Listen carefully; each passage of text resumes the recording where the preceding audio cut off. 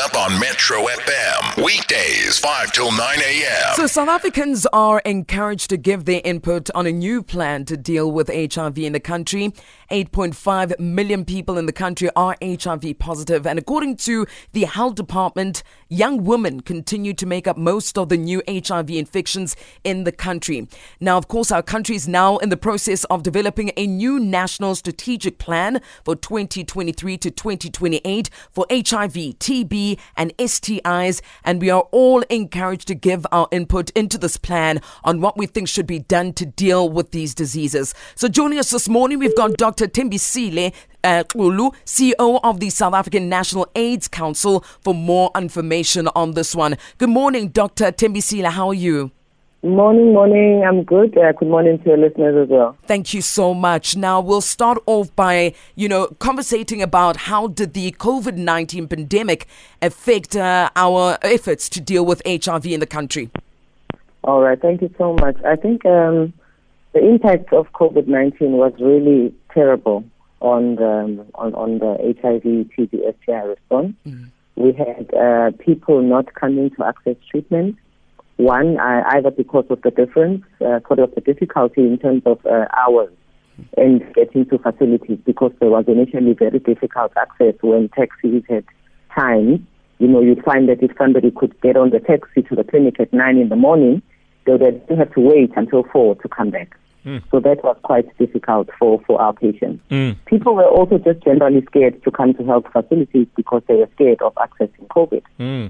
But what then happened also at the beginning of the COVID pandemic was that a lot of the infrastructure or the diagnostic tools that were used to diagnose COVID, the platforms, for instance, were the platforms that were used for HIV and TB. So you found that a lot of the COVID tests were done on the TB platform, and TB took a backseat in that instance. So there's quite a number of things that happened. Health workers got sick. Patients got sick. Health workers got mentally exhausted because we were working day and night. And it really took us back in terms of the gains that get made. A country that has the largest HIV program in the world really took a backseat, in terms of progress where HIV and TB were concerned. Yeah, well, it remains a priority nonetheless, Dr. Xulu. So let's talk about these contributions that we're expected to make to the National Strategic Plan. I mean, what sort of contributions are you looking for from the public in terms of putting this plan together? All right. So in doing the solicitation for the NSP, we do what we call national consultations, where we consult with all our constituencies. So the SANAC Council is a structure that's led by the Deputy President, and it's composed of civil society, private sector, all government departments, labor and development partners, so the likes of WHO, USAID, PEPFAR, etc.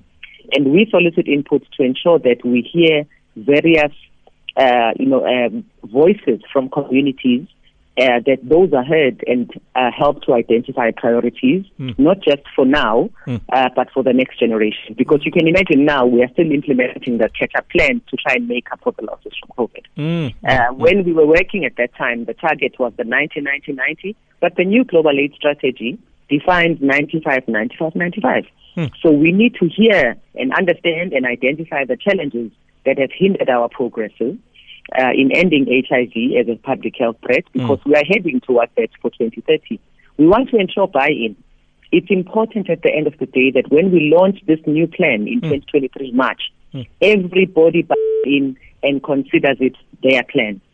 Sure. And lastly, we want to make sure that we understand context and make sure that the solutions are led by the communities themselves. Like if we are designing a program for sex workers and sex workers are identified as a key and priority population, they are the ones who understand the challenges that sex workers have when they access the health system. So all sex worker programs must be driven by them. And they are part of civil society and communities. And we are saying in order for behaviors to stick, whether it's common condom use or even mask use during COVID, if communities lead that response, we shall be successful rather than it being a boardroom decision. Absolutely, Dr. Xulu. We'll leave it there for now, and we'll see how that program rolls out as we try and shift back into gear with our national strategic plan to deal with HIV, STIs and TB in the country. Dr. Thembisile Xulu speaks to us as the CEO of the South African National AIDS Council. And just keep following that. For us, it's just to heighten your senses around what's happening in that space.